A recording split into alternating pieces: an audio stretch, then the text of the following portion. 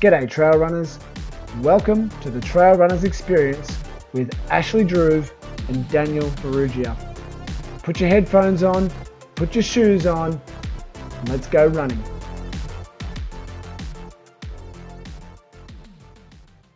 Well, I didn't get started, I had to cut it short because I didn't get started till later. I'm just starting to get a bit hot. And I wanted to get back in time for this. But how are you going? How are you feeling? Mate, I'm feeling really good. Oh, that's good. Yeah, so, apart from the shin, everything else feels great. So, yeah, I went out and tried to walk on it today. And the fact is I could have walked on it. It's nowhere near as painful as it was a couple of days ago. But it was just still niggly enough to go, just give it another 24 hours. I'm not going to start losing fitness for sort of 72 hours. So, may as well just take another rest day and then I'll go out tomorrow. Yeah, well, that's smart. That's probably the wisest thing you could do. That little sprint you did away from the bad guys was probably what did it, eh? When you that was what snapped me, yeah. Like, it was just, the fact was I was pushing the line just trying to repeat marathon day in, day out. And it wasn't going to, and I was very much listening to my body and making sure that, if I started to feel a bit wrong, that I would drop it, the intensity down a level. And then if I was feeling all right, I'd pick it up a little bit. And on Monday, I was actually feeling good. Like, I'd actually picked up the pace almost to 10 Ks an hour. Yep. Quite comfortably. And then just going for that sprint, and it was a sprint up a hill and then down a hill. It was going down the hill that it just went chink, and I just went, yep, that's that. Like, and then I kept trying it, and then I kept going on it. And of course, I knew I'd injured it. And so, I walked it out because I wanted to get that day finished. But, and it was incredibly painful. And I'm very glad that I got it finished because, I can say that I did 9 in a row, and it's just a personal achievement, nothing else. I was thinking about your reasons for running. And when I was on my run today, I was thinking, like everyone has their reasons and you've got reasons, but this is a classic case of, and if you're anyone with any educational background or psychology background knows, motivation, you've got extrinsic motivation and intrinsic motivation, and extrinsic being some kind of external reward, like whether it be a medal or some kind of prize that you get. But and like as a teacher, we're always trying to foster this idea of intrinsic motivation, doing it for the self. And that's what you're doing, running 9 marathons in a row. That's how I see what you're doing. Am I right? Like, do you feel like it's an intrinsic thing for you? Like, you just want to run? Look, I wasn't doing it for anyone else. And I honestly, I haven't even I feel guilty about posting it online. And why? I haven't. I just do. I don't know why. You don't need it just feels like I'm big noting myself. And that's what you mean. just, look, I will put it online. But yeah, I honestly haven't yet. I've left Monday. What was it? No, it must have been Sunday was my last marathon. And yeah, I've left it off at this point in time. I haven't posted, about my running since then. So yeah, it's kind of weird. But like everyone runs for their own reasons, and I don't want it to sound like, my pushing it somehow deflates someone else's 5K, because it doesn't. Exactly. If 5K is their big run, then look, that's freaking awesome. And that's how I want it to, be, which is kind of So it makes me kind of feel guilty about posting about the fact that I've been able to run 300K in a week. But you might get it's people. Just a weird one. You might get people who go, "Oh, that guy's just a show off." I guarantee you'll get more people going, "That guy is fucking amazing." I guarantee it. So I would say post it, but post it with humility, because you are a humble guy, and people that goes a lot further, just a bit of self-deprecating humor. I think runners do that quite well.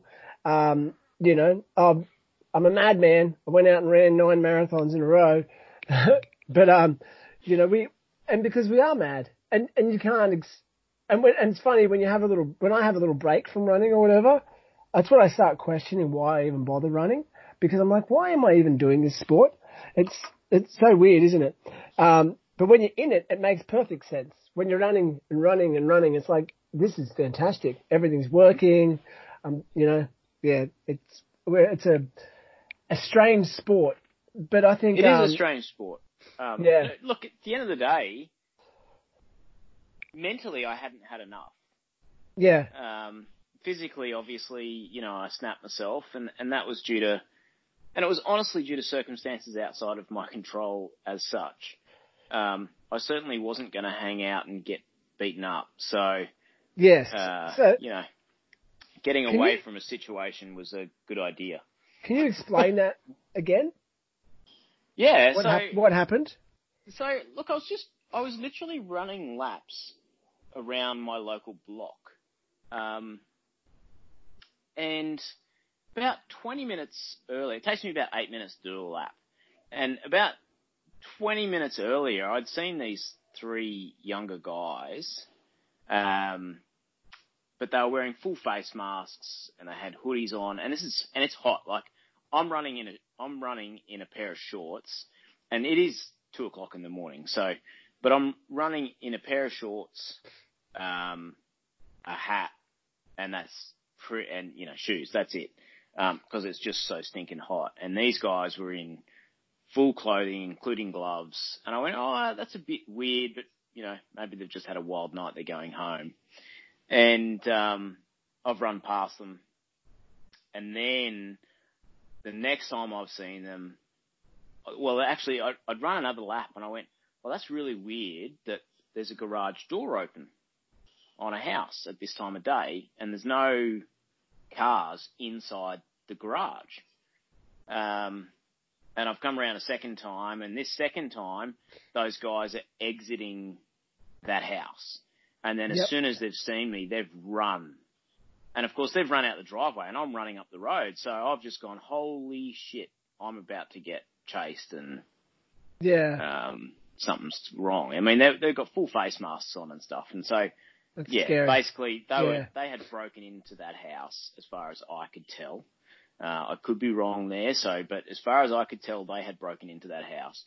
And so I ran and got out my phone and called the police. And so at that point in time, I'd run up a hill, and then I was running down a hill.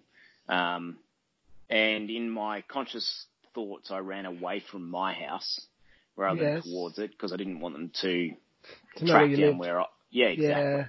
Yeah. Yep. And it was going down the hill, my foot just went tink, and it was suddenly I was, how you run, hop, because it sort of put your foot down.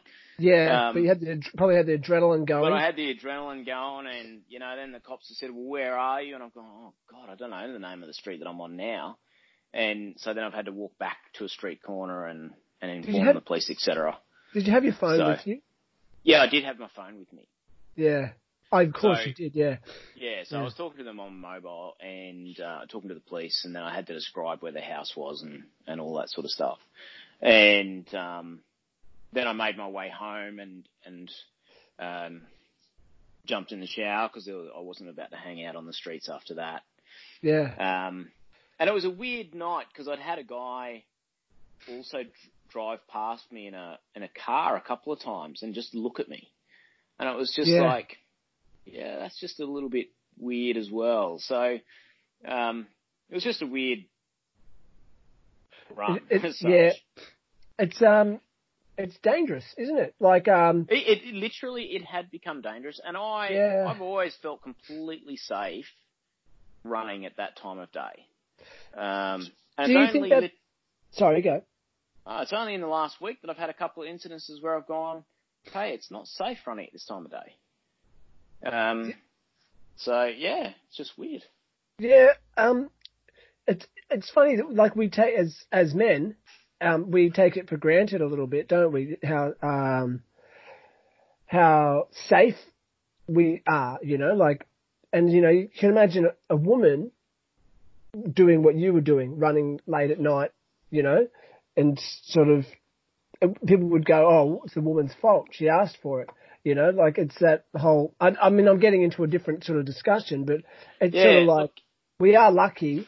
And I mean, it is, that whole male privilege thing is real, like, so yeah, I don't know. Just got to be careful. Yeah, look, I totally agree with you. And that whole thing with women not being able to feel safe. I mean, just the fact that we talk about it like that just is horrifying to me, that no one can be safe out, at night. It just seems crazy. It's really, I just don't like it. I don't like what it says about society.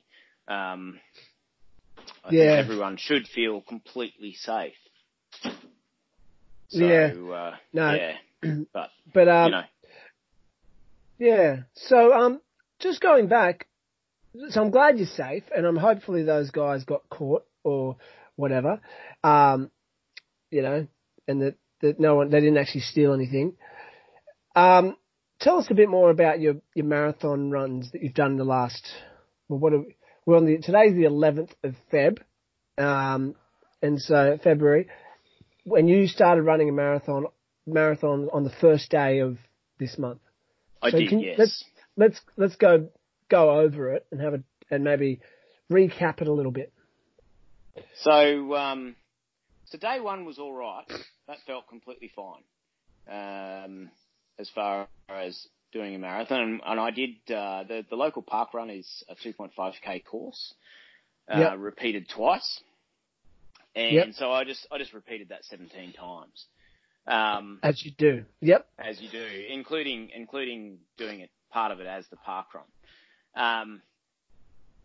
So that was good. The only thing I didn't really like, it's a hard course. Apparently it's one of the top 10 most difficult park runs in Australia. I don't know how many park runs there are in Australia, but it's certainly got some climbing in it. And over that, over the 42 Ks, according to Garmin, it had, some 700 odd meters of climbing. So it's obviously got that in descent as well. So that was pretty good. And then the next day, I honestly can't. I know what I did the next day. So the next day I ran a 5k loop a few times, and then I ran over to meet up with a group at 5 a.m. to run with them. Yep. And the Nancy's, they're called, and there's some very fast runners in that group. There's a sub 2:30 marathon runners, etc. in that group. So I got dropped pretty quick. I moved to the back of the group and I ran with them for a bit, and then I just needed more water than I was carrying, and so I stopped at a tap and I never caught back up. Right. So then I just finished off that run pretty much by myself. Like, I followed where they were going to go, and then I just ran home and finished off that marathon, and that felt all right too. Like, I backed up comfortable. I wasn't sore. I had a couple of little niggles, etc. Day 3, now that was a different matter. Day 3 hurt. Day 3 was definitely the hardest.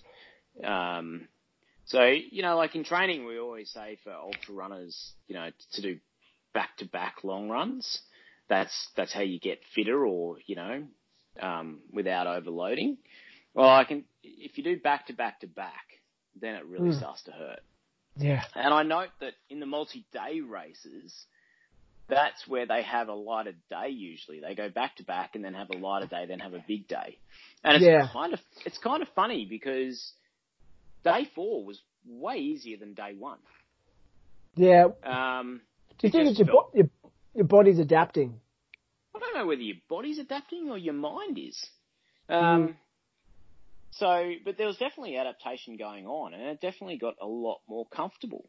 So day 3, definitely, if I wasn't determined to finish, you would have pulled out.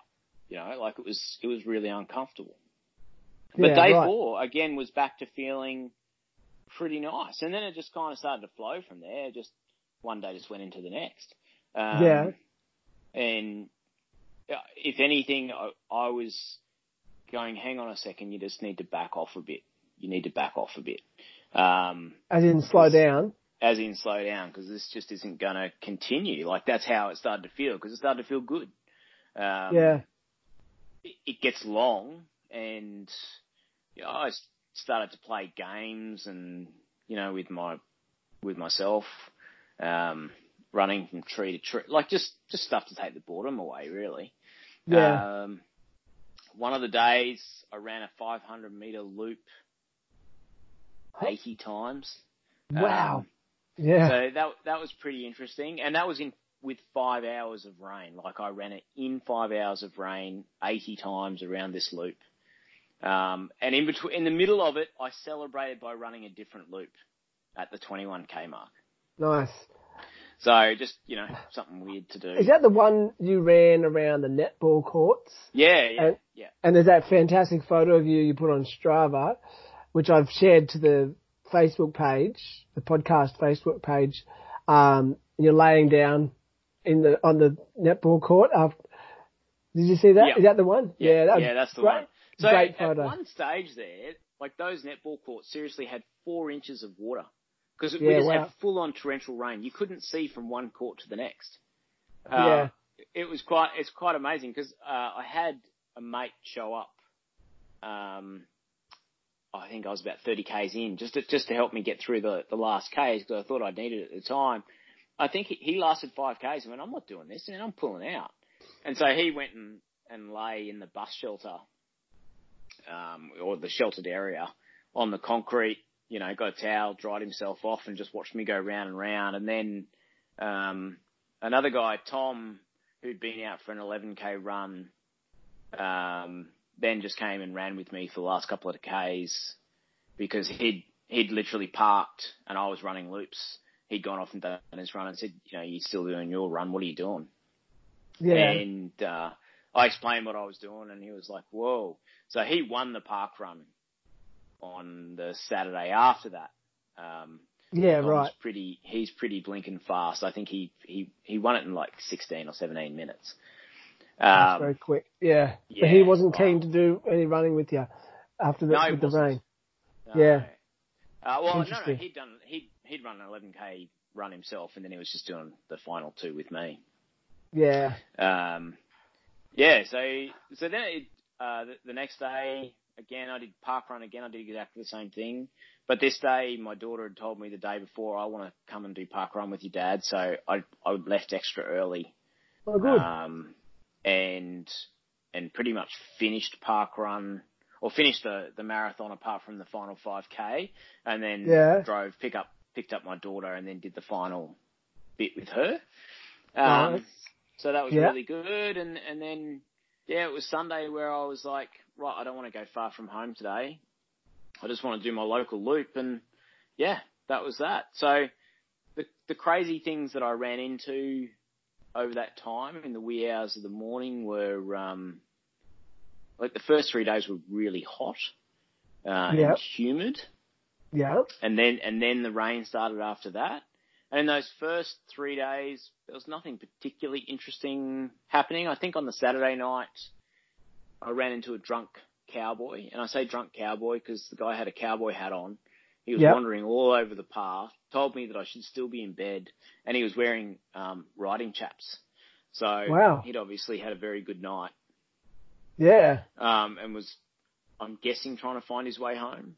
And then another night I ran into 4 youths who decided to, have a chat to me at the top of their lungs, but I just kept running. Yeah.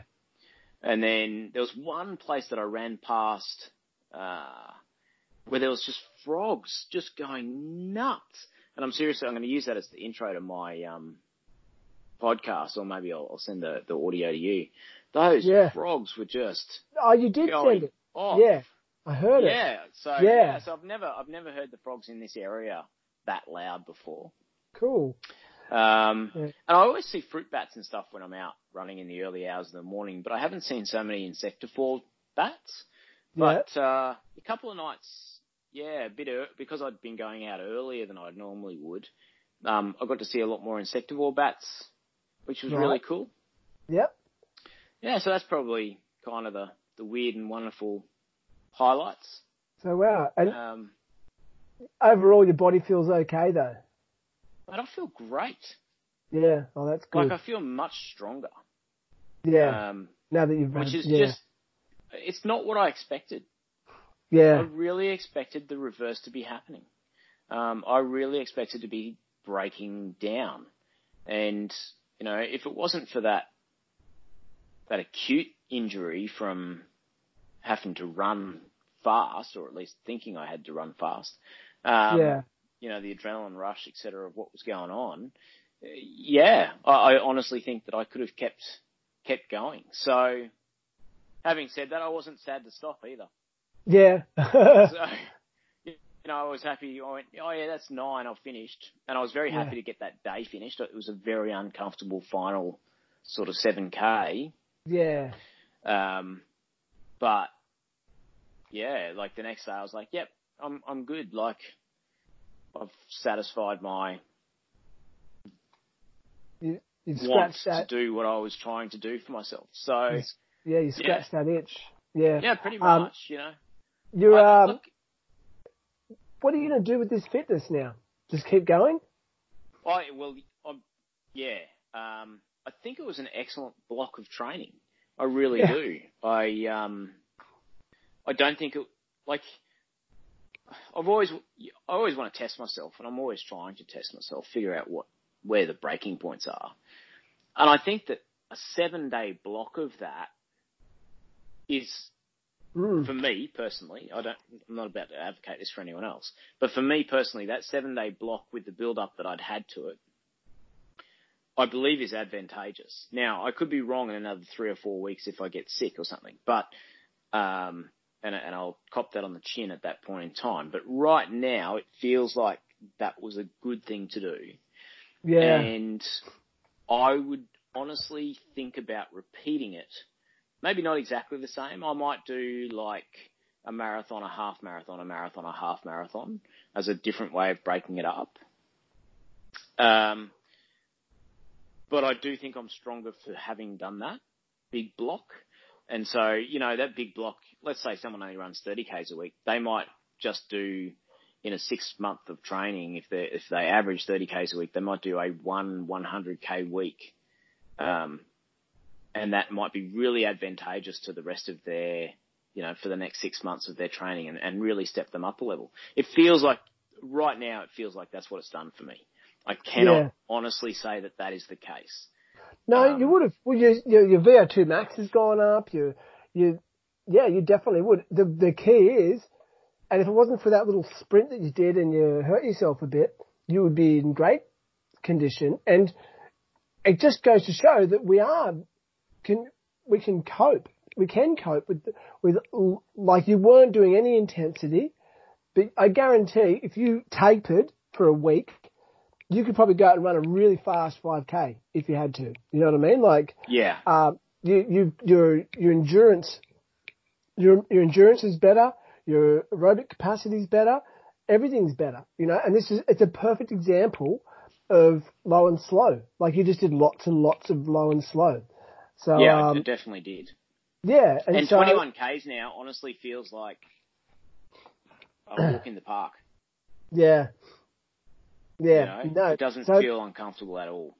It's a bit of an experiment, isn't it, mate? Like, pretty much. Yeah, it's I'll be interested to see.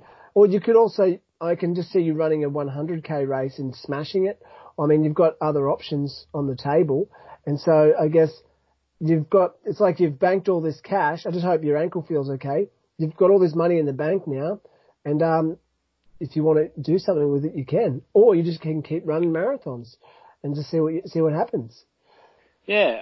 I don't have any, planned races between now and June, I think. It's kind of the next race I'd like to do. So, yeah, I might just do something and see what happens. If for some reason, like they open up all of the trails for Cedar Snowy, it might give me a chance to go do that, but I really don't think that's going to happen until after winter. Yeah, which is frustrating, I know. Yeah, I just don't think, government services, et cetera, will have caught up on fixing mainstream roads, let alone fixing back trails. So, I think that's a while away. So just see. Yeah. No, just see, yeah. But, did you want to talk about, our guest that we interviewed? Yeah, Andre.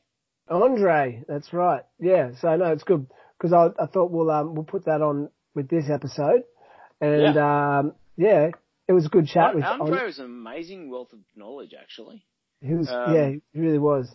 Andre LeBoy. Yeah, and it's honestly, like you chat to people on podcasts, and sometimes you feel like you've known that person your entire life, and other times it feels a little harder. Yeah, no, he was easy. Andre was really easy. Seriously, it was like I have coffee with him every day of the week. And I'd never, spoken to the guy before or even heard of him before you said, "Oh, we're having a chat with this guy today." And it's just, he was brilliant. Yeah, he's a gun runner too. I think he's going on about how he's old, and I don't want to spoil the podcast for anyone, but he's 35. We're both older than him, but he was definitely in his track days, I think, a very fast runner, so like, I think he mentioned something about he's a 16 minute or even better. No, better than 16-minute 5K. Something quick. Anyway. It was quick. Yeah. It was really quick. And I'm sure he would have no trouble getting some speed back. 35 is not old. And, Andre LeBoy, just as a bit of an intro, he's the head of product at The.O2, which is a coaching platform it's the digital coaching platform that I use for coaching my clients, and it's relatively new, and it's based around sort of the coaching philosophy of the famous American coach Jack Daniels, not the whiskey, but the actual coach. And if you don't know who Jack Daniels is, I strongly recommend people should Google him. And, so much of what people do now is based around guys like Jack Daniels and like Arthur Lydiard. They've informed so much of the coaching and running and training that people do now. And so Andre, I'd say between Daniels, Lydiard, and Yasso, they probably put together the majority of marathon-based and half-marathon-based running programs are based on those three guys' research. Absolutely, yeah. It's I heard a really the Strength Running podcast that's hosted by a guy named Jason Fitzgerald did a great podcast with Bart Yasso, and so that's worth a listen if anyone. It's a pretty decent podcast as well, American one. But back to Andre. So this incredible app it's not just an app, it's it's software that we've designed, and I use it now. And you have a training calendar, and I communicate with all my clients through it, so a lot of people. It's not as big as some of the ones that are out there, like Training Peaks, but I definitely can see it becoming more popular in the next year or so, because it's a lot more simplistic, and that's what I like about it. But it's still really good, very easy to organize, and yeah, definitely good for coaches, good for athletes.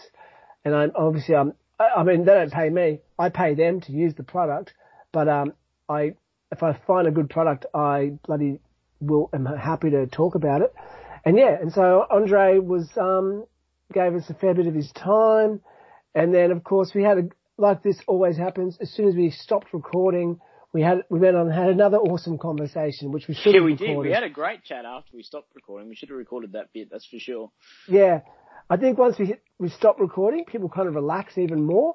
And, but no, it was good. But I do think, that we'll hear more from Andre in the near future. And actually, he sent me an email, regarding with some stats about VDOT. He asked me to include it in the podcast if I could. And I'll just bring that up on my email right now, but just about the usage numbers. So in America, they're on their platform, they have, I think worldwide, they have about 13,000 people using the VDOT platform, he said. And, so here, I'm just pulling it up. So in Australia, the Aussie runners that use it, like we have only 250 Australians using the VDOT calendar. And so that's pretty small. So I'm glad that I use it. And so there's only a handful of coaches. I know Isabel Ross uses it. I sort of convinced her to use it. So it's a good one. So yeah, but have a listen to the podcast. Can you hear the plane going over? It's an airplane. Wow, that's very low. Yeah, it's a military plane. It's flying over at about 200 feet. Wow.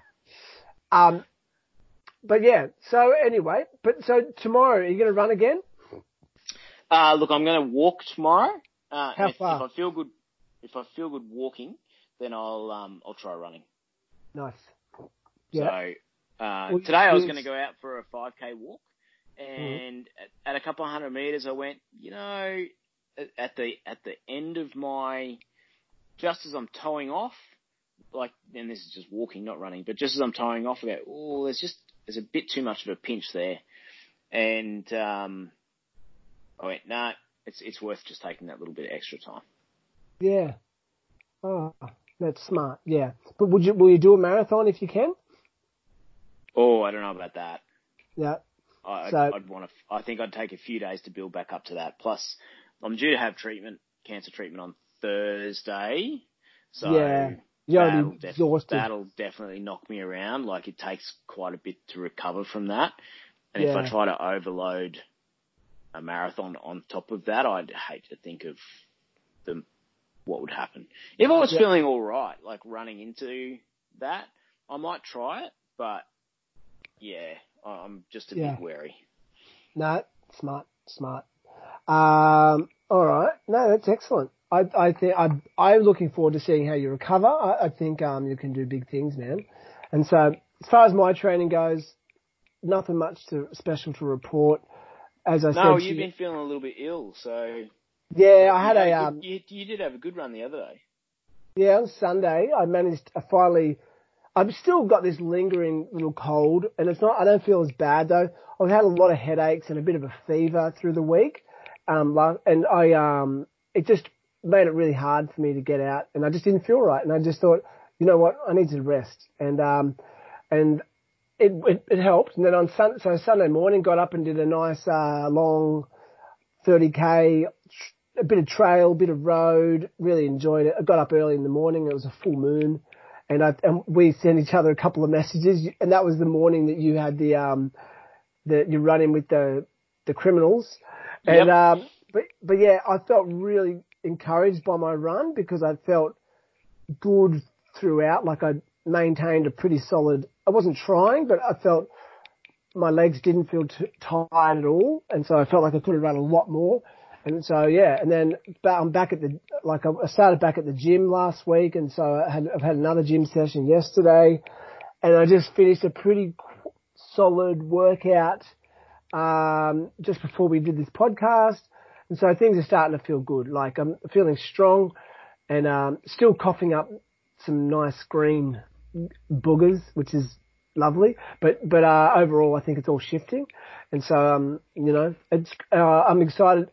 So what my basic, I'll give you a very quick overview. Got the 100 miler coming up in early May, and so what I'm doing is really putting in a bit of speed work early on. Some real high quality speed work but then I'm going to knock the speed work back a little bit as I increase the mileage. And so I do want to do more mileage this time. So more longer runs, probably up over around 50 kilometers, and get really used to because the race I'm doing is not overly hilly, but it is quite technical. The Hubert 100 I know, like I said, I know lots of the course, but I just don't know. There's like about a 20 to 30k section that I'm not aware of. I don't know very well, but other than that, I know it really well. And I think, so I'm just I want to be able to run reasonably fast on those flatter sections of the course, and and just enjoy it. I want to hopefully make the best out of my first 100-mile effort and build on all this great fitness that I've got from the 100k races. So yeah, it's exciting. I'm very excited. I'm a bit nervous, to be honest, about running 100 miles. So yeah, but look, I think if you weren't a bit nervous, there'd be something a bit wrong. Yeah, that's right. I've said that before, and no, you've got to respect the distance, whether it's a half marathon or 100 miles. A lot can go wrong. So, absolutely. Yeah.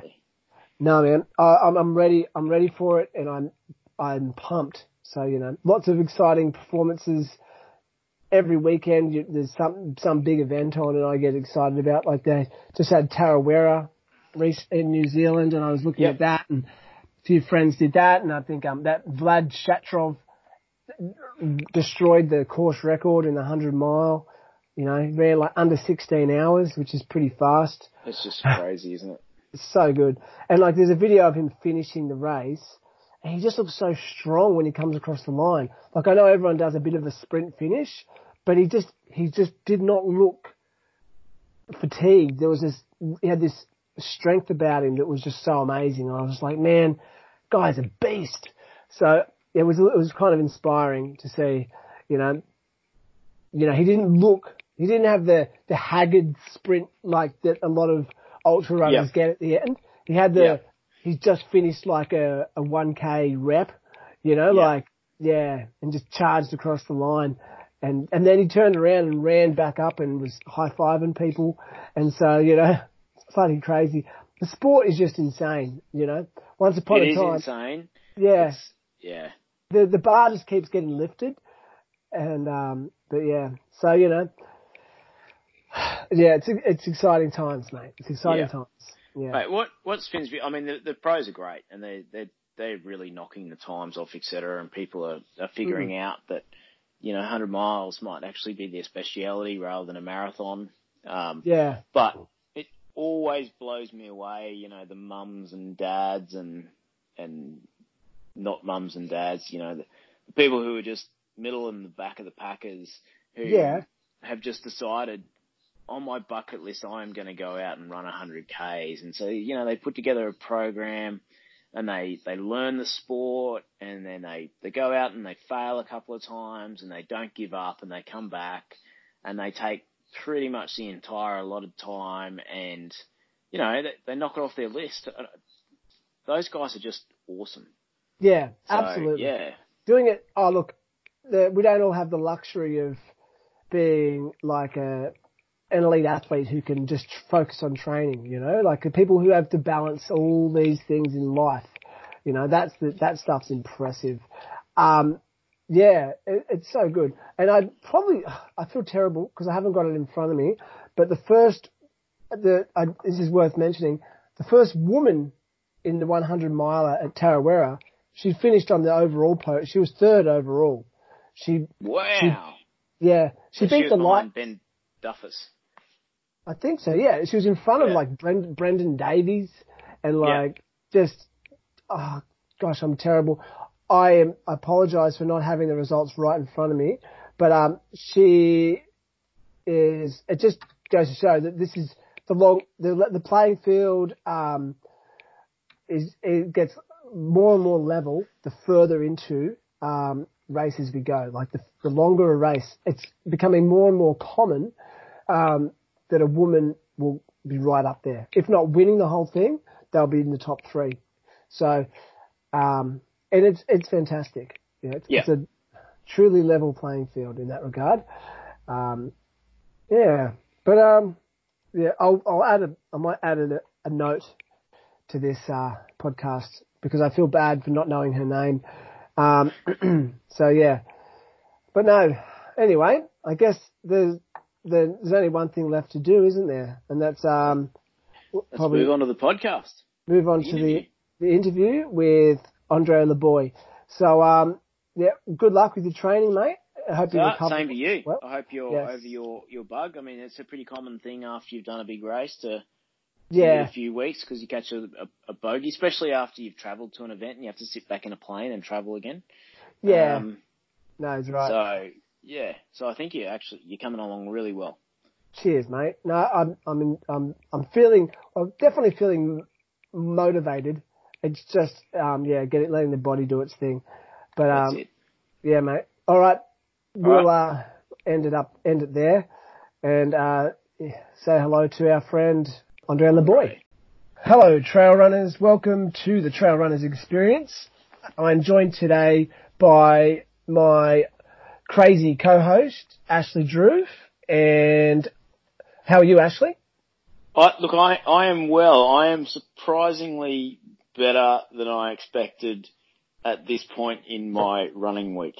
Yeah, so, Ashley's had a rather big running week, and we're only up to Thursday. And so, just very, very quickly, Ashley, how many kilometres have you run each day for the listeners? So officially, in the last 7 days, I've run 268 kilometres. Okay, so it's a long way. So I for one would be asleep right now, but Ashley, you know, he has no off switch apparently, and so amazing. And we are also joined today, and we're going to talk more about Ashley's craziness. But we are joined today all the way from the United States, Andre Leboy, who joins us from Brooklyn, New York. And Andre is heavily involved, and I've already forgotten the title, but he's heavily involved with V.O2. And if you don't know what V.O2 is, you're about to find out. Many of the people that I coach do know what it is, and so you're going to learn more about it right now. Welcome, Andre. Now, Andre, it was the head of product something or other, wasn't it? Yeah, that's right. So, yeah. But like I said, I do a lot of things as well. I'm the help desk guy too. So when someone has a problem, I'm the one responding to it at this point. Yeah, it's you have to. There's a term we use. I don't know if you use the term in the States, but you'd be like the chief cook and bottle washer. That's sort of like if you're in a restaurant. Yeah, you do everything, a bit of everything. The jack of all trades. Yeah. Yeah, that's right. But no, fantastic. So, Andre, just very quickly, can you tell us, maybe we might get a little intro about, firstly, who you are, and a bit more embellish on what you just talked about, and then maybe tell us what V.O2 is, and then we'll go from there. Yeah, so I grew up actually in Connecticut. You mentioned that earlier, and I was a high school runner. How I got into running in the first place, I think like everyone's kind of introduction is like a little strange. It seems kind of like, you can't even really put your finger on exactly how it started. But I did have an older brother who was a very fast runner. He was like the fast kid, in class. And I was like not the fast kid, right? I wasn't like the slow kid, but I wasn't the fast kid either. And running was always kind of his thing. But the high school coaches, I think one thing that's different maybe between the United States and Australia is we have a less of like a club system, and a lot of the athletics is more centered around your school. So if you ever seen like movies about high school football teams and stuff like that, it's like, so I was on the high school coaches knew that the fast kid had a younger brother, and right. So the idea was get the fast kid, fast kid younger brother on the team too. And I wanted to do theater when I was younger, but yeah, right. What they did was they had like an agreement with the team, is like that they would take it easy on me, and that I could try out, on the cross country team for a week, and if I hated it, I could leave, and he would never bother me again about it. And we actually had this agreement.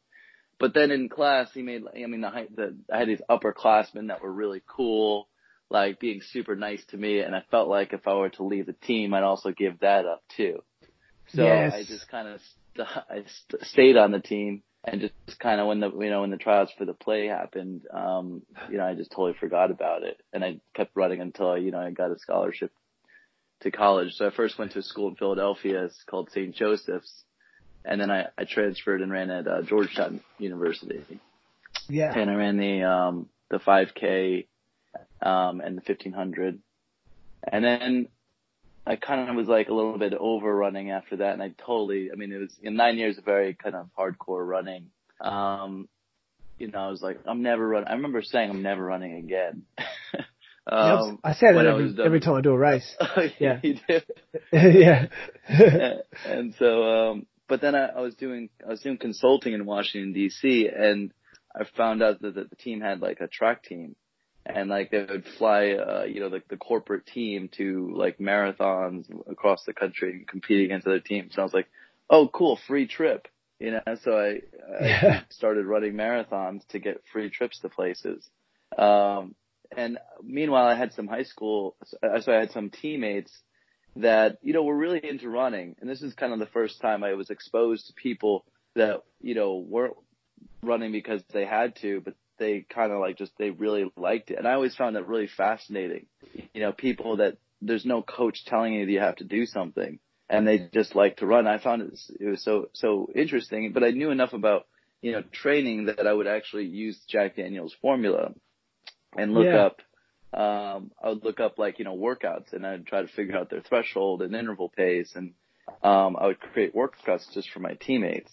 And I moved to New York, and that's where I basically contacted a college teammate of mine. His name's Brian Rossetti, and he actually is the original founder of it's called the Run Smart Project, and they were working with Jack Daniels, creating kind of custom training for athletes. And I kind of had this idea that they should turn it, into a platform, and I kind of pitched it to him. He liked the idea. And so him and I would just kind of go to a coffee shop, in the mornings. And I would actually work restaurant jobs on the side. It was more like that, like the actors were working, waiting tables. I was doing tech consulting and waiting tables. But, it was really early. And so, we developed basically a platform for coaches. And the idea was, instead of, this company managing all these coaches, why don't we develop a platform so that any coach could, basically, manage their athletes through this tool without us kind of being the puppeteers, I guess, with the coach athlete relationships. So that's kind of how I got to VDOT. And so, basically VDOT is, in partnership with Jack Daniels.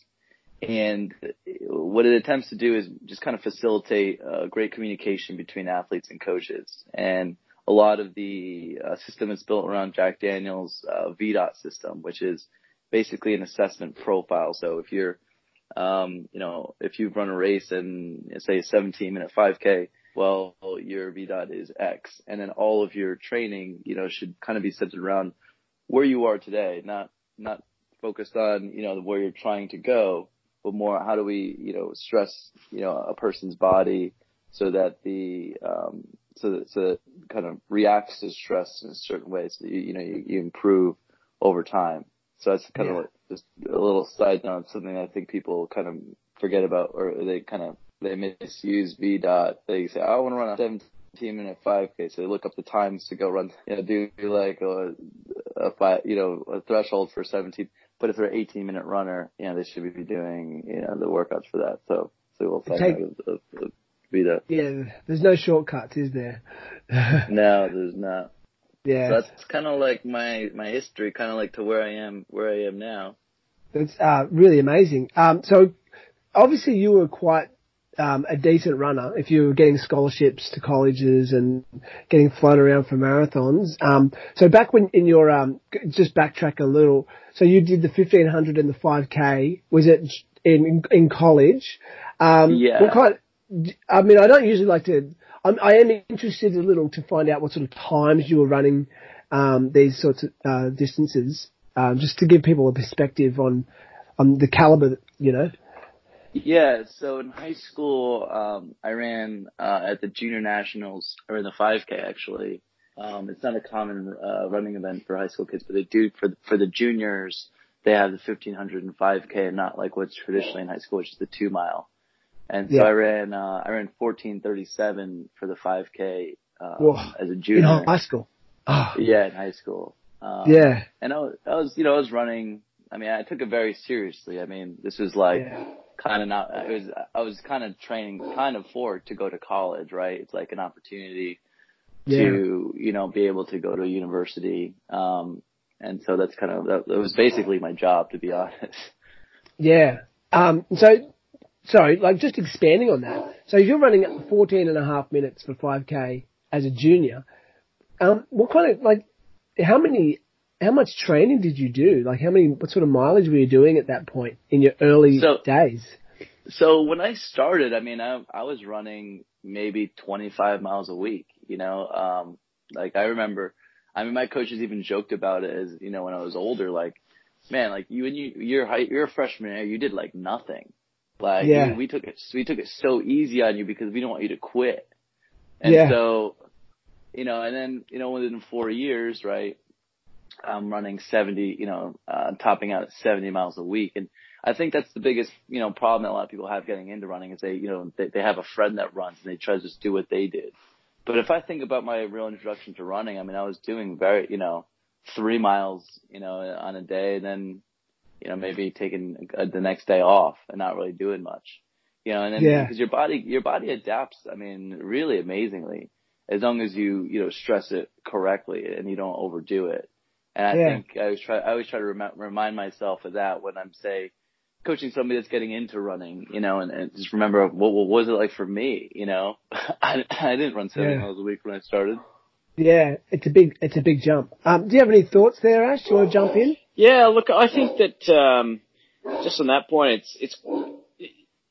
it's protecting the kids, and I say kids because they're in high school, from mental burnout. Not physical. Right. They don't get burnt out physically unless they get a very acute injury, but which is pretty rare really for a kid to get an acute injury. But yeah, it's that mental, you've got to, they're already overloaded with schooling, etc. So to keep them from mentally burning out, I think is really important. And no doubt you did a lot of intensity in that 25 miles. I can't imagine it was an easy 25. Right. Yeah. So we're doing workouts and whatnot as well. Yeah. So did you, so the concept of easy running, because I know Jack Daniels and most coaches these days, especially when you're training for the marathon, there's easy running is such an important aspect of training. Did you, like, when did that sort of, that penny drop for you? Yeah, so I did lots of easy. I mean, when you're first kind of getting in, it's even tough to really know how hard you're even running. But my coach, his name is Rob Murray from Danbury High School in Connecticut. He was like a Jack Daniels like kind of devout. I think he's kind of made some modifications now, but like he was like by the book. And like, I remember I never really got yelled at for going too slow. I'd only get like in trouble for like running too fast. Which is kind of classic Jack Daniels, it's like try to reduce the amount of stress, to, maximize, what, your gains. Yeah. But yeah, so I was doing a lot of easy running. And it's all, it's all groups, it's like these 5 kids are going to run together and then those 6 over there, right? So it's a lot of times just kind of running with the kids that are kind of in a similar fitness area that you are. Yeah, fascinating. Yeah. No, that's really cool. And so you, when you went off to college, and you obviously were running more at college, and so you stuck around that sort of we call it middle distance, I suppose, which I personally think is the most punishing distance to run. You know, I feel like I'm going to throw up if I'm going to run a 5K, you know, so, and that's even before I've started. Yeah. So, yeah. I agree, yeah. And well, we did cross country, which is 10K, you know, in college. Yeah. And then, but then I did like the 1500 and the 5K, in track. Yeah. And then, sorry, carry on. No, go ahead. No, you go. I'm good. Okay. Yeah. So, you know, the training would be relatively similar. I think the guys that would jump in a 10K or 5K is really just kind of like, what's the event, you know, that you're going to do. But the training, I would say, was pretty similar. Even for the 1500 guys, I would kind of do the 1500 for my 5K. So I would do it, but it wasn't like my main, I guess, priority, I guess you'd say. Yeah.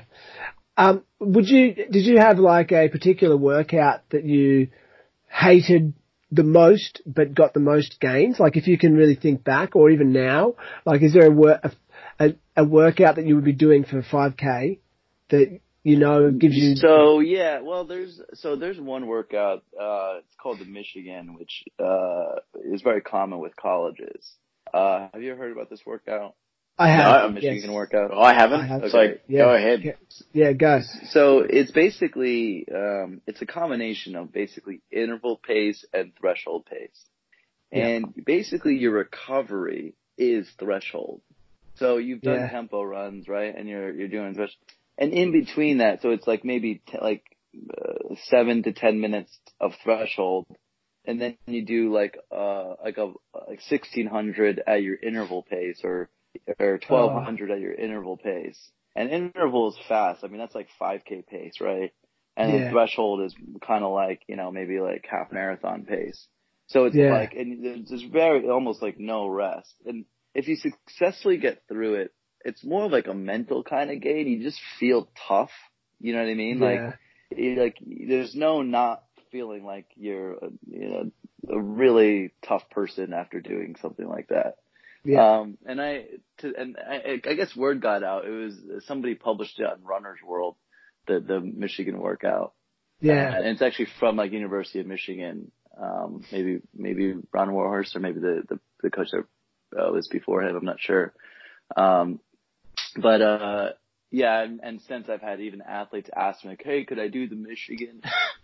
And I'm like, I did it with a bunch of guys. You know, it's like 10 of us. I just couldn't imagine doing it by myself and being able to be successful. And maybe that's just because I'm a weak person and I need people around me. But yeah, they love it. I had an athlete do it. He really loved it. And he's like, yeah, give me more. So I guess it is possible. It's, I have actually done, I mean, I've seen variations, and I think I have seen that article on Runner's World that you're even referencing there. But I've done it myself, and I've done it with, people that I coach, and, it's brutal. And there's doing sort of variations of it and things like that. And it is probably one of the harder workouts. So we have a workout here, there's a famous Australian runner called, Steve Moneghetti, who, I don't know if you've heard. He was, back in the 80s and 90s, he was sort of Australia's greatest marathon runner. He was ranked second best in the world at one point. Yeah, he was fantastic. Yeah, he was, and for a few years, I mean, it's certainly on the national level, he was unbeatable. You know, he was, wow. and then, but, there's a workout that he developed, and it was a fartlek. So it became known as the Mona fartlek, cause his nickname was Mona. And, and I've done that workout a lot. And that's a really, basically it's really short, interval, I wouldn't even call it interval, I'd call it like your fast rep pace. You're starting out at 30-second intervals and you're increasing, so basically it's a 1-to-1 rest and workout time. So, but so it's a bit like a pyramid. So basically, you do. I think you start off with the longer reps. I forget off the top of my head. I've programmed it into my VDOT anyway, and so it's a really complex workout. But it's another one. It only takes 20 minutes. It equates because it's a time-based workout, and so it's a 20-minute workout, and in that time, you cover a lot of ground. And it's the same kind of thing. The floats, there's not a lot of recovery in the floats. So, and that's something that I find a lot of people find hard in speed work. And I guess it's another reason why I wanted to talk to you is because obviously most of the people that listen to this podcast are focused on running, like a lot of people are focused on running ultra, and obviously trail running, hence the name of the podcast. But, there's certain commonalities between running fast track work and, running an ultra. And I mean, people might go, there's nothing, but I for one think it's good to do those kinds of workouts, even if you're training for a longer distance, but it's just about the time and when, like the timing as well. So, like, what are your thoughts on training? So, go. So, the parallels between a marathon training to say a 5,000 meter training, and then going up to ultra distances. Sorry, I keep interrupting. Right. No. So, I was going to say, first as a side, even those track guys, Mo Farah, Galen Rupp, you got Ben St. Lawrence is your 10K record holder. That's correct. Former. A lot. Oh, he doesn't have it anymore? Okay. No, I love his story. He's got an incredible story. I've actually told people about him before. But, a lot of these guys, they're running a lot in the trails. They do their speed work on the track, but, the track is where they kind of come out and, maybe it's their stage, time. But, a lot of the miles are actually being put on in the trails anyway. So it's just more fun. I mean, I spent most of my running in my life in trails, even though I'm a track competitor. You know what I mean? That's because, you're running. It's a more enjoyable experience. I don't know if many runners would prefer to be on the roads than, in the trails. And so, that's just on the side. And when it comes to training for, say a really long distance or, a track distance, a lot of times what we try to do is not think, what are the goals? So what's the difference? How would training differ if it was instead of training for 100K, a 500K? You wouldn't go do double the miles, right? You'd get injured. Exactly.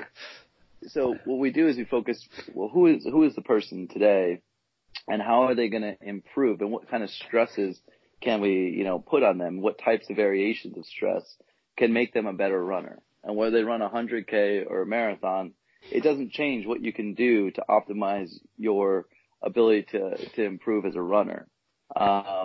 So of course training will be different. You're going to need to stress your ability to, maintain, longer duration of running. But like I said, you still, even speed work would, I'm talking like repeat 200s would improve a runner's economy, which then would make them more efficient over the course of 100K. Yeah. So, it's still essential, that you would do these, shorter, types of workouts and also improving your VO2 max, right? So that pace that you're running in that longer distance, you're just running faster at that seemingly, what feels like the same kind of pace. Yeah. That's a really interesting point that you bring up. And like, we've got Ashley here who is 6 days into a pretty big month, possibly, or at least a big week, having run. How much you run in the last 7 days? He's run 200 and what, Ashley? 268. So tomorrow, if everything comes together, I'll be over 300K. So a couple of 100 miles. Yeah. That's impressive. Yeah. But I guess the other thing, Ash, like, you're not just training your body, you're training your mind, aren't you? Oh yeah. And there's a lot of tricks that go on because to start the day and go, I'm going to run a marathon, you know, before breakfast, there's a lot of mental anguish initially. Yeah. Yeah. And you have to start to break it down, and, you know, you just go, like, I'm just running 500 meters. I'm just running to the next tree. Oh, look at the corner up there. I'm running to the corner. You know, and then, as we were saying just before about speed work, like, it's all great to do, you know, the long kilometers that I'm doing now, but I can tell you that after I finish this block of longs, I'll be doing speed, because it is that, like, the block of longs gives me the mental strength, etc. But without that economy, I won't be able to race well. And that economy comes from doing speed work. And speed work hurts way more than, like, what I did this morning. And it wrecks me far worse. So yeah, it's about getting everything, like, and that's why, like, you know, I've been using the VDOT with, and our whole being able to plan out for a long period of time, and actually being able to plan out, you know, a short cycle, a mesocycle, and a long cycle, all on the plan to be able to peak at the right time of year for whatever you're aiming for. It's a brilliant piece of software for doing that. Oh, well, thank you. Appreciate that. So do you use the Garmin Sync? Yeah. Okay. Yeah, Sync's the only watch that we have that's compatible, but we've had, we've had a lot of success with, you know, the kind of real time pacing, you know, sync that it does.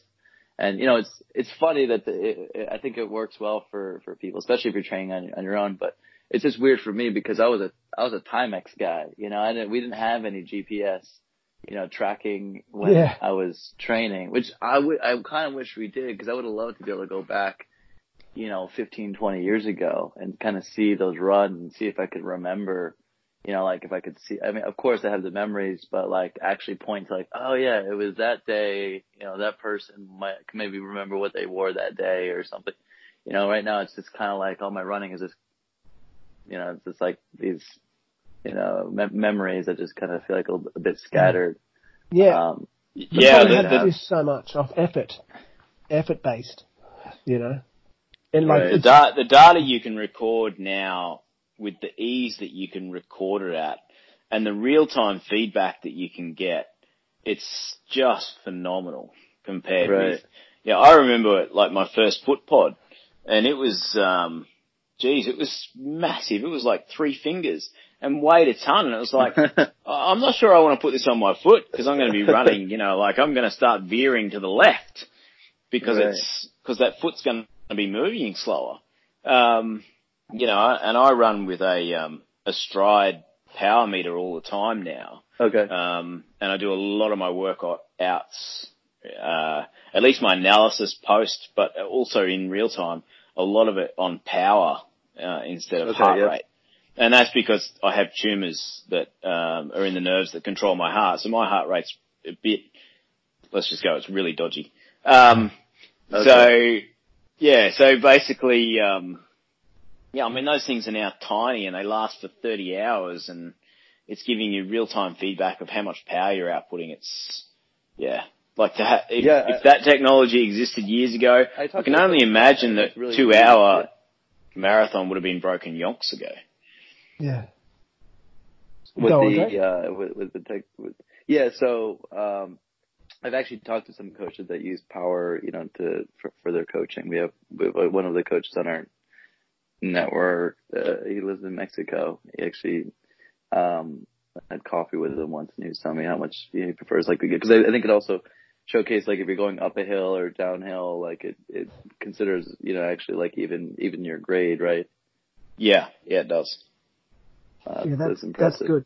Yeah. And I think that's where, VDOT would be, like, it'd be useful with the VDOT, because obviously we should clarify, VDOT is perfect for people who are training for a flat race, you know, like, it doesn't consider hills. So, you know, the workout, you'd have to modify if you're going to run on, you know, trails or hills. Yeah.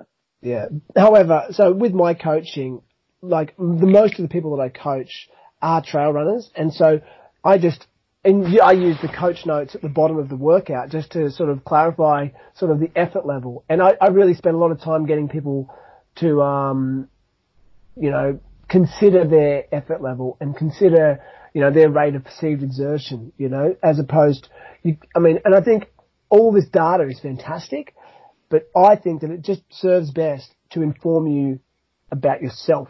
You don't want to, the data's amazing tool, but it can be an overload sometimes. And I know with other products that are out there, and I've used, and I find them overwhelming, the amount of data. And I think sometimes people just want to know how fast to run or how hard to push or not push. And,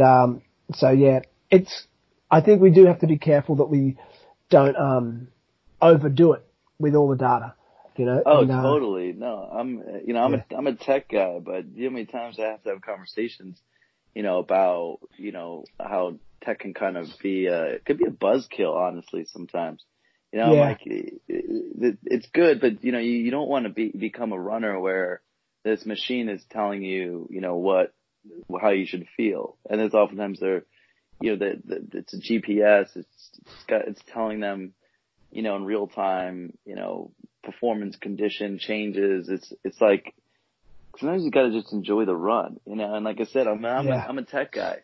And especially a race, one thing that kind of messes up athletes sometimes is, they have a certain time goal, right? I want to run a 2:59, 32 marathon, right? Just under 3 hours, and they start running, and they don't hit it.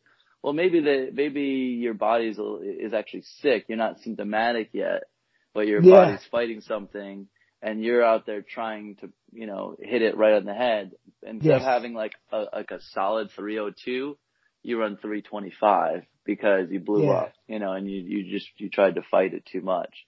Yeah. So I think we do kind of have to, you have to listen to your body, and learning how to listen to your body, I think, is really the art of the sport, right? Absolutely. And, it is science too, but, just kind of knowing yourself is really important, and you can't let technology kind of distract you from that. But it is useful. Yeah. It is useful for sure. Yeah. I love it. I mean, it's my business, right? Yeah. And I think, you look at I don't want to go too far into talking about shoe controversy, however, humans have made so many advancements in running for the last 100 years, from the type of track we run on to the type of shoes or spikes, and then all these devices are a distinct advantage as well, and then they've really gotten better with nutrition, and, all these factors have improved. And then, I sometimes think how much of it, and then suddenly we've got people, they look at the shoe controversy because they can do a direct correlation between the shoes improving their performance, like those Nikes, but it's harder to do a direct correlation between, the tech that you're using and the training performance, you know what I mean? Because it's more of a generalized, improvement, I don't know if that makes any sense. I think, it's interesting that there's so much, everyone's up in arms over the whole Nike, Vaporflies or whatever. But I personally think, I read somewhere once there was the first man to run a race carrying a watch years ago. He was carrying one of those fob watches, because no one has ever carried a watch in a race before. And because he was checking his lap times. I'll have to Google it. And I think the way the story goes is when he won the race, because he paced himself evenly on each lap, everyone cried, "Oh, he's a cheat. He's cheating," because he's using a watch. Right. Now you wouldn't even think of that. So all these little tiny advantages that we've made upon ourselves, and it's just interesting. I guess I don't really have any point other than that it's interesting. Yeah, no, I mean, technology has always been important. When they went from cinder tracks to, these polyurethane and Mondo rubberized track, right? A lot of the records all just disappeared, because of that one advancement. And, the going from one shoe and then putting in spikes, all the records disappear. There's like this kind of level up. I don't know. I was with Jack Daniels. You guys both know Jack Daniels, right? Yes. Yes. Somebody asked him. This is during New York City Marathon weekend. He goes, "Well, you want to stop, debating it? So have everybody run naked and barefoot." Yeah. Exactly. No ability to, have any technology. That's the way. I mean, it's Jack being funny, but. Spectator numbers that go through the roof. I'm not sure about that.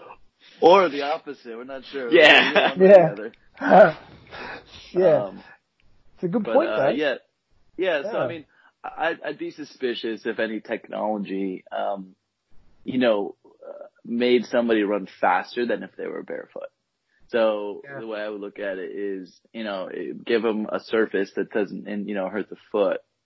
If they can run the same time barefoot, then I think it's fine. That's my personal view on it. If they run faster because of the shoe, then, you might reconsider it. It's kind of like technology.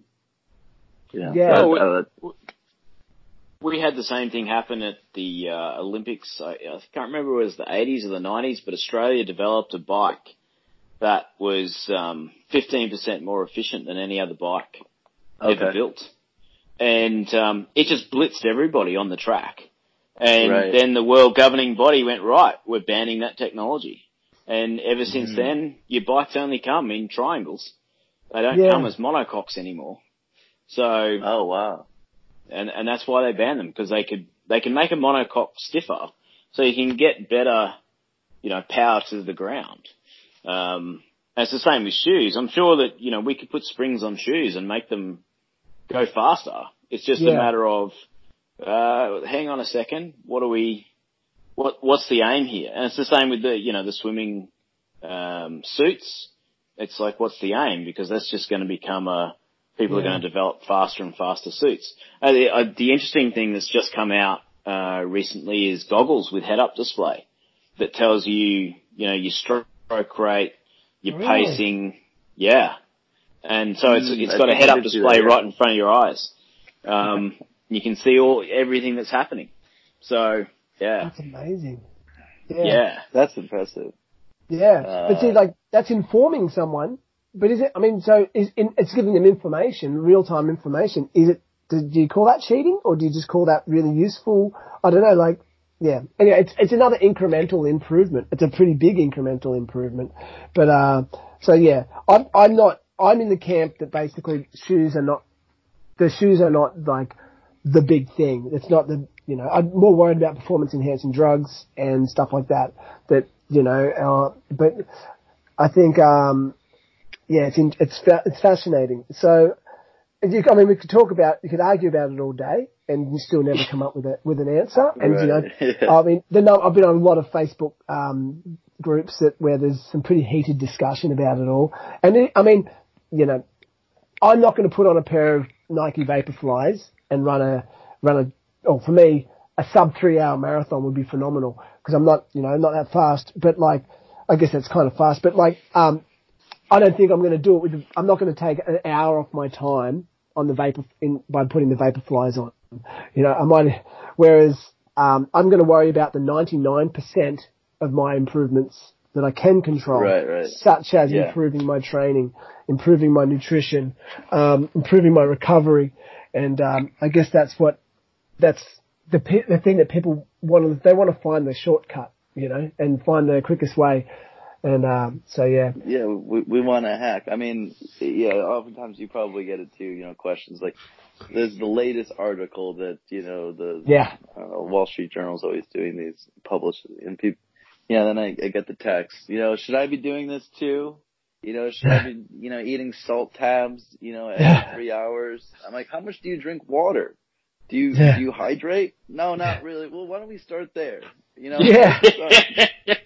Drinking water, and then we'll figure out how we can take, the extra second stuff. But you're not even doing the bare minimum, Yes. Just normal, just life. Nailed it. Yeah. Yeah.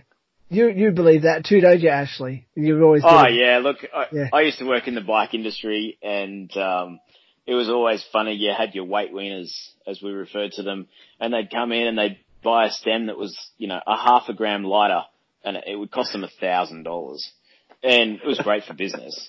And you think, do you know that if you just went to the toilet, you would have saved like 3 ounces? So, yeah, exactly. Exactly. Yeah. But these things are marketable, right? And that's correct. Why we're thinking about them. And no one's marketing water unless you can buy it in a plastic, container. Yeah. It's as easy as getting up to your sink and, just pouring it. So, yeah, that's the thing. Like I said, it's not as sexy and glamorous, but, you gotta focus on the actual crucial elements before you want to start figuring out. And that's the debate, right? It's like these guys that are all doing everything, getting the right sleep. That's a common thing that I'm, talking to, especially these New York City, bar lovers, which I enjoy them too, but, are you getting 4 hours of sleep before, you do your long run on a Saturday morning because you went out on a Friday night, Yeah. It's like a young professional that's, single trying to meet somebody, and I get it, but, don't think that that's going to be something that you can just not do. You know what I mean? Yeah. It will catch up with you at some point. It's one of those things too that I find, interesting with coaching, and I don't know. I haven't had a deep enough look into VDOT. Is recovery is actually everyone programs running. Like I'm a running coach.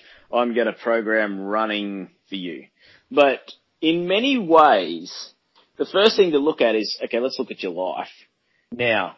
The first thing I need to program for you is rest, and then the second thing I need to program for you is the training that utilizes the rest, because it is during rest that we build. Right. And it is during training that we fatigue.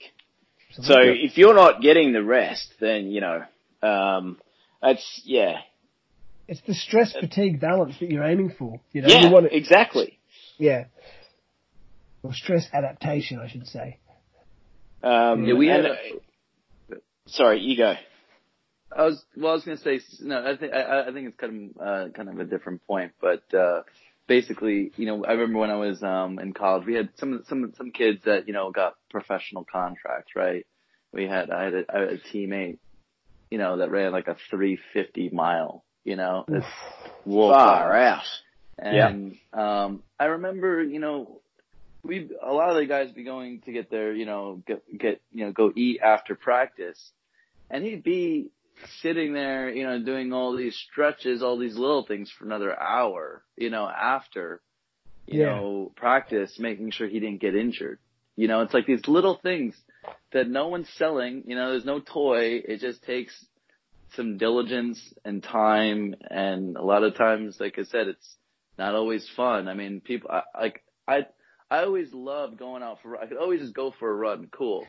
But like, get me in the training room, or like lifting weights, I'm like, I would rather run for an hour and a half than go lift for 20 minutes, but it's that type of stuff, like the little things.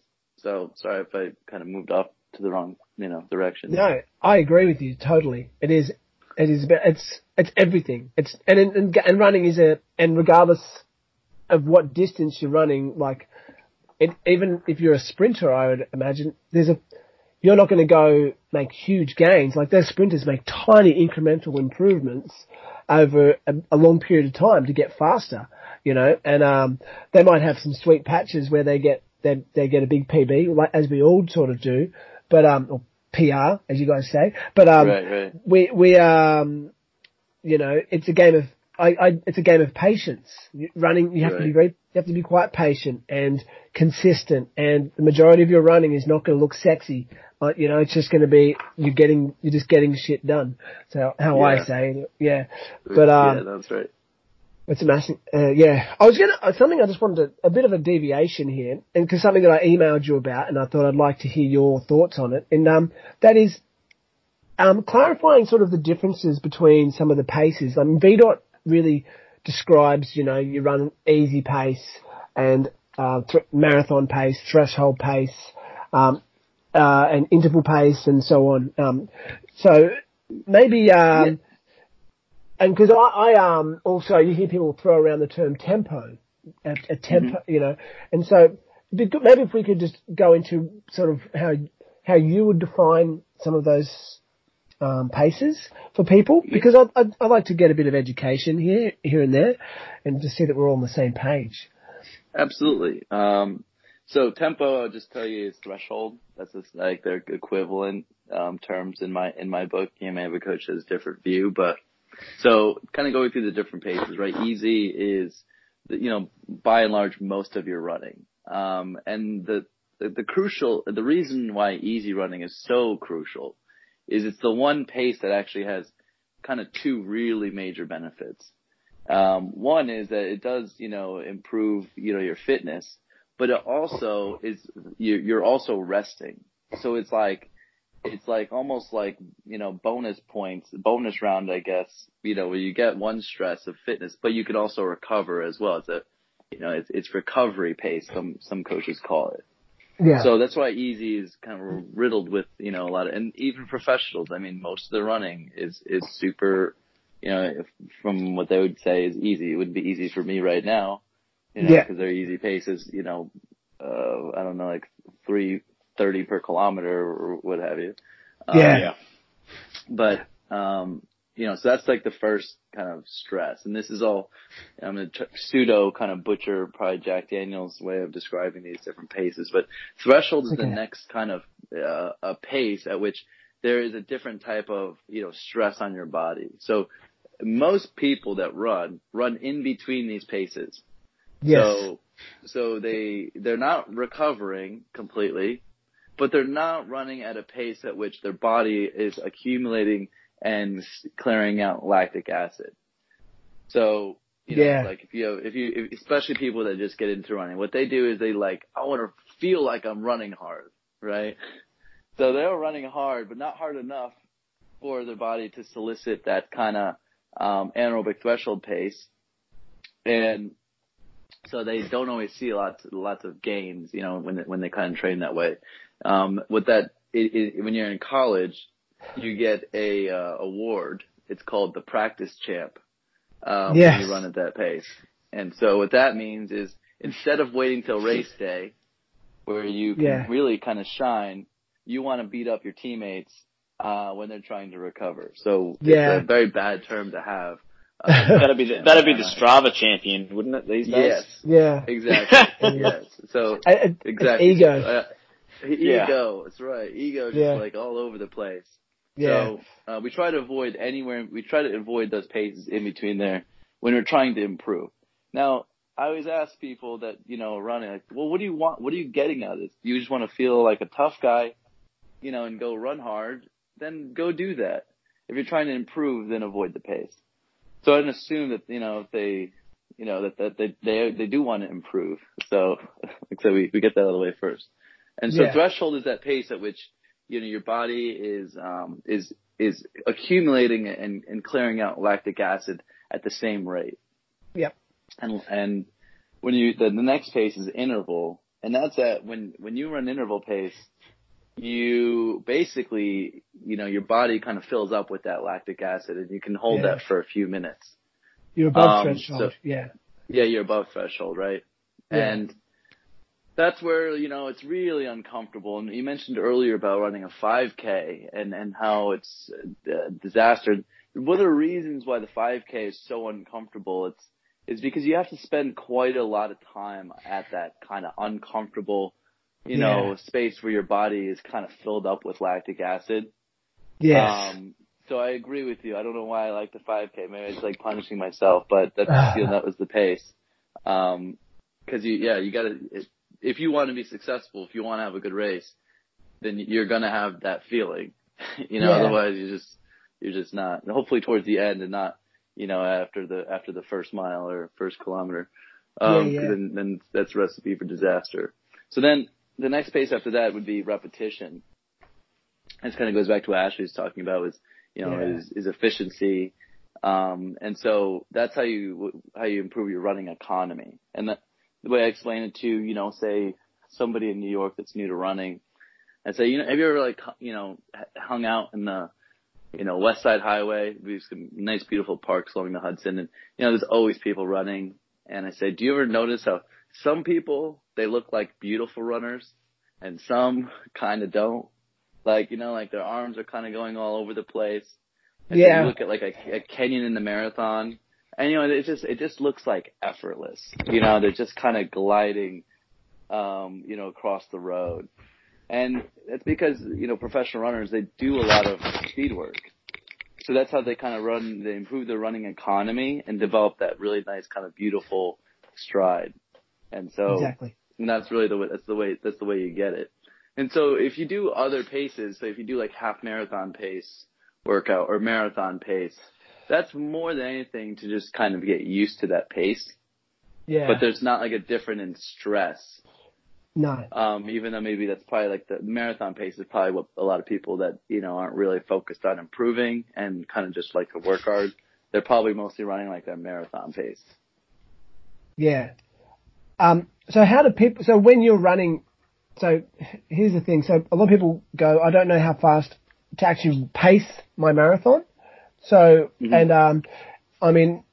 that's why, in the VDOT, there's a marathon pace is given to you, but like, how do we know that that's a good pace for people to run at, So, because you're going to be training above it or below it most of the time. Right. So, this can be tricky, especially if I start working with an athlete and I want to run, 3:29, that's the time goal, and I have to do a little calculation, whether I feel like that's attainable. Usually what happens with that, if it's like a newer runner that's in and out, flipping in the miles like Ashley, they're probably running like 20, 30 miles a week. But it's really common these days for runners, to run 20, 30 miles a week, but want to do a marathon.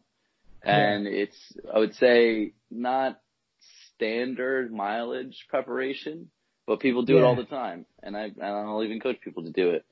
But usually what I do is I train them at a faster VDOT, than they would run. So, I use like a mile assessment or a 5K, and they train at that VDOT. And then I kind of have to do an adjustment and kind of slow their expected marathon time down because they don't have sufficient amount of mileage to sustain that pace for, for the marathon. There's more risk involved in injury too, you would imagine. Yeah, it's more risk that they're going to blow up at 27K or 17, 18 mile mark. They blow up so bad that it's like they're either pulling out or they're walking.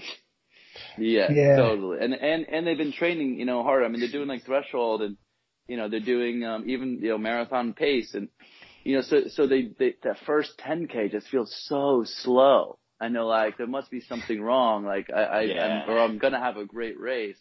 I think coach, told me to run too slow and they're feeling good for, you said, 25K. And all of a sudden, I remember, this happened to me, even I've done it. I didn't train for a marathon once and I just kind of popped in there. And I remember the first time I was like, oh man, Austin, Texas, of course they'd mess up the mile marks. I thought they screwed up, but it was me. It was me running slower and not realizing it at first. I was convinced that they messed up the mile markers, when I first, started to kind of have that, that we fall apart in a marathon. And then all of a sudden it starts to get painful. And then you really kind of fall apart, start having to walk. It's a whole thing. I'm sure you probably have friends that have kind of experienced it. I think everyone who attempts a marathon experiences that once at least. Yeah. And then try to avoid it at all costs. Yeah, pretty much. I remember running my first marathon. It was the Sydney Marathon, and I was running with the pacemaker, and he was, okay. I think there was a large group, and it was the 3:15 pacemaker, which evidently was too fast for me. But I was running, and like the first 20 Ks, really comfortable, and I was talking to the guy, and, you know, I was feeling pretty cocky that I was going to start pushing harder and go beyond and try and chase down the 3-hour pacemaker.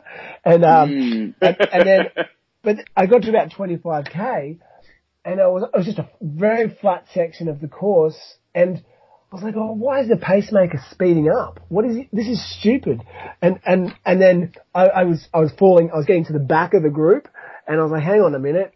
He's not speeding up. My legs are turning to concrete, and I'm slowing down. And, so yeah, and then he slowly disappeared out of sight, and then, you know, then it became a real battle for the next 15 Ks or so. And then it became a real battle, even more so towards the end, because then with about a kilometre to go, the 3:30 pacemaker ran past me, and he's like, come on, run with us. And I just had nothing left in the legs. So it was a classic. I tried, and I mean, I think it was like a 3:32. But it was a real classic example of, you know, thinking I had it all in me, you know, like I could just go. But yeah, I didn't really know I mean, it wasn't a terrible first attempt, but you know, at the same time, it's a mistake that I think has been made by millions of marathon runners over the years. You got to. It's like a badge of honor in a way. I mean, I kind of say, I say to runners that are doing the first time, I say, at the end of every marathon, there's carnage, total carnage. Do you want to be a part of the carnage, or do you want to just be running past the carnage? Those are your options. If you run slow enough, you can run past. And then, I mean, I've been part of the carnage, so I can speak on it. I mean, walking, you know, nobody there wants to walk. They're walking because they don't have a choice. Exactly. You know what I That's mean? exactly right. And you know, if you've been a part of that carnage and people are screaming like, you can do it, it's like, no, I tried. I'm not gonna do it. Yeah, cause you're not even, when you're like, you're not even thinking about your time. You just want it to be over. You're just like, this needs to just be done. And I don't even care. Just give me a taxi. You know, that feeling, it's horrible. So try to avoid that at all costs. Yeah. We all like to think that we're going to look like Eliud Kipchoge, and sprinting down the straight, you know, looking with more and more vigor as we get to the end. And occasionally you have those moments where you get the adrenaline rush and you can sprint the last 100 meters, but it's never as pretty as you think it is, you know. So, yeah, no, it's fantastic. That's so insightful, and there's a really good breakdown of all the paces as well. I think, you know, I always like to clarify that with people also, and because it's such an important thing, knowing how fast you're running, you know, and, so yeah, what was I going to say? We're almost out of time. I have to move, I've got many other things to do today, and I am aware what time is it where you are now? We're getting later, and, but yeah, so I don't know, Ash, did you have any more questions for Andre before we wrap this one up? No, well, I just wanted you to summarize, like, for the listener, what VDOT is and how it might be useful to them.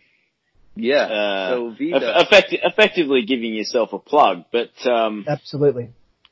Just explain what it, you know, like, is it only a coaching tool, or is it a consumer tool, or is it a coaching and consumer tool? Yeah, just explain how it, because it's a brilliant tool, having used it. But yeah, just explain it for the listener for us.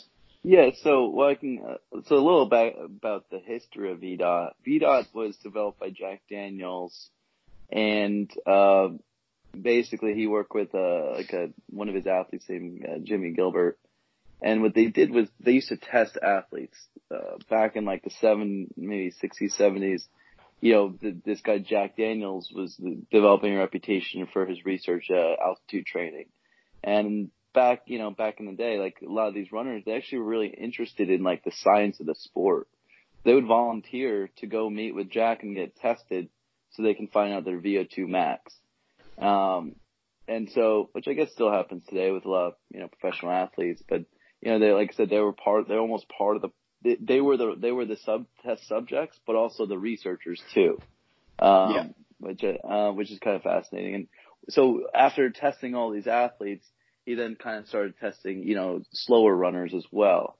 And so over time, what he and, what we eventually started doing was develop basically a scalable VDOT. So it doesn't matter what you run. We can basically get a pseudo VO2 max score with a recent race result. And recent race result is the ideal kind of assessment tool, of your fitness. And so, yeah, even if you don't have a coach, you can go in, there's a free calculator that we post, on the RunSmart project, site that you can just put in you put in your time, and it'll tell you your threshold, interval, easy paces, and you can, create your own workouts, what have you. It's surprisingly accurate too. People were just always, a lot of my athletes are blown away, especially ones that are training for road events. They'll usually finish within a minute of whatever the predicted VDOT time is, Wow. And it blows them away, Yeah, so sometimes I see on the message board sometimes people like, oh, VDOT's not accurate. It said I was going to run this pace for my marathon. I ran this 5K and, I ran 20 minutes slower, and we try to say over and over again, it's not a race predictor. It's a assessment equivalent. So someone, maybe Ashley, you might be one of the cases where your marathon VDOT is higher than a 5K, right? Because of the amount of mileage that you do. Yeah. So, for the lower mileage people, their 1500 is going to be their mile is going to be way faster than their marathon because they're only running 20 miles a week. So that's the kind of thing with VDOT is, it is a VDOT. It's an equivalent performance, so it's like if you did the appropriate amount of mileage, you should be you're capable, you've got the talent to obtain that kind of marathon time. Like I said, you've got that talent enough, but you have to develop it too. So it's kind of like the one caveat with VDOT. Yeah, interesting. No, and you I find the longer I work with someone on VDOT, the more accurate they're, because I'll fiddle with the score and make sure that they're training at the best possible paces. Right. Yeah, because often, I know I say to people, be honest about when you first sign up, be honest about your times. Don't try and fudge it and give yourself a bit of a, an embellishment. And because I've had some people, they just, but the training pace, the easy pace seems too slow for me. And I'm like, that's the whole point. The easy pace is meant to be easy. So So it takes a little. After they start doing real workouts, then they start to really appreciate that easy pace. But until they do, it's just like, it just feels like, oh, I'm better than this. You're holding me back. Yeah. And so the VDOT, I don't really look at times, right? I try to always understand the, runner's current VDOT. Yeah. But I create workouts and I don't even oftentimes know the time. I just know the duration and the effort. And, as long as their VDOT is accurate, it should take care of itself. Once I coached a German guy, and I've been coaching him for years, and he was visiting New York. And we went and did a workout together. And I wasn't really running, but I didn't even realize that he was way faster than me at that point because I hadn't been putting in his times. I couldn't even keep up. And I realized in the middle, he's way better than me. I'm like, so I had to go rent a bike and keep going with him because it was just very awkward. That it's opportunity for us to go, to meet. And I, like I said, didn't even know how fast he was the way. Created a monster. Created a monster, yeah. Yeah. That's fantastic. So are you in training yourself at the moment, or are you, I'm starting to get back in running. I signed up for a half marathon, the Brooklyn Half Marathon, and I started my own plan. In 7 years of working VDOT, I've never made my own plan for myself and did it.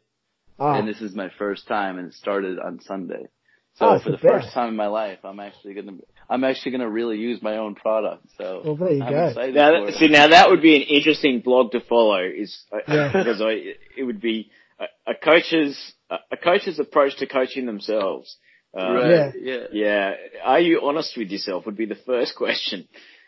And we're not. I mean, oftentimes that's why, I got into running in the first place. I just, like to distract myself and find excuses to, occupy my time. And so I, always had a coach to kind of make sure I was always on the same page with. And now it's all up to me. I might get a coach. It's really good. I've been using it since, I was my first client when I signed up to VDOT. I wrote great. Yeah, and I thought, well, I've got to be a little bit of a guinea pig, and right. And now that I've gotten into it, it's become a really, it helps to keep me accountable because I'm not in a position to get my own coach, and so I just basically try and practice what I preach with my clients, and then look at myself objectively as much as possible, and go, okay, what should I really be doing instead of I'm not out to seek glory and I just want to run it on do some honest training. So, it has helped keep me a lot more accountable. I have it synced to my Garmin, so I can just go click the button on my Garmin and it says today's workout, and I'll just hit go and, do workout and I just go with it most of the, I don't hit every single training run because I have 3 small children and sometimes life gets in the way, but it has kept me it's kept me really consistent over, especially the last few months. And consistency is king in my book, and it's really, so I'm feeling very fit and fast over shorter distances as well, and longer distances. So I'll keep using it. And so anyway, that's my, I'm glad to hear that. Yeah, no, I'm going to keep doing myself and getting more creative with my workouts as well. So it's fun. Yeah. All right, cool. All right. That's great. We might end the podcast just there, and I'll keep you on the line for a moment, Andre. Okay. So thank you for joining us. And I guess if people want to reach out to you or to VDOT, how can they? Where can they find you? They can always send us an email. It's info@vdot02.com. They can download the app. It's in the app Android and iOS store. It's free to use as an athlete. And then if there's coaches that, want to try this, they can sign up for like the 30-day free trial. I always recommend, actually use it, have a guinea pig, make sure the feedback, comes back with what what you're looking for. And then, you go ahead and, continue being a, VDOT coach if it works for, your team or the athletes you're coaching. Excellent. All right. I'm just going to add to that.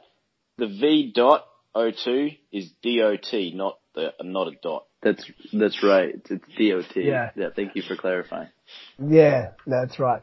And and I guess people would, and if people don't know who Jack Daniels is, just Google some, or go onto YouTube and look up some of his Jack Daniels training talks, and it's I recorded a bunch of videos, all those threshold, interval, easy pace I mentioned.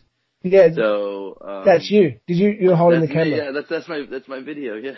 Yeah, cool. I've watched those. My most popular one. Yeah, actually, a lot of people are have seen it. So if you want to there's a lot. It's not just about training. It's about kind of just running in general and things to consider. There's a lot of great videos. So yeah. Yeah, no, they're fantastic. Yeah, the other thing is, Andre, you'll have to jump on and join our coaches roundtable. Yes. I'd be on Facebook. Yeah. Yes. Okay. We have an episode every month, and it may end up being more, and we answer common running questions, mostly to do with ultra distance, but it could be anything.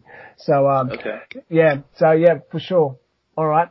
It's a good way to connect, and really great talking to you. And, we'll say farewell to the listeners right here. All right.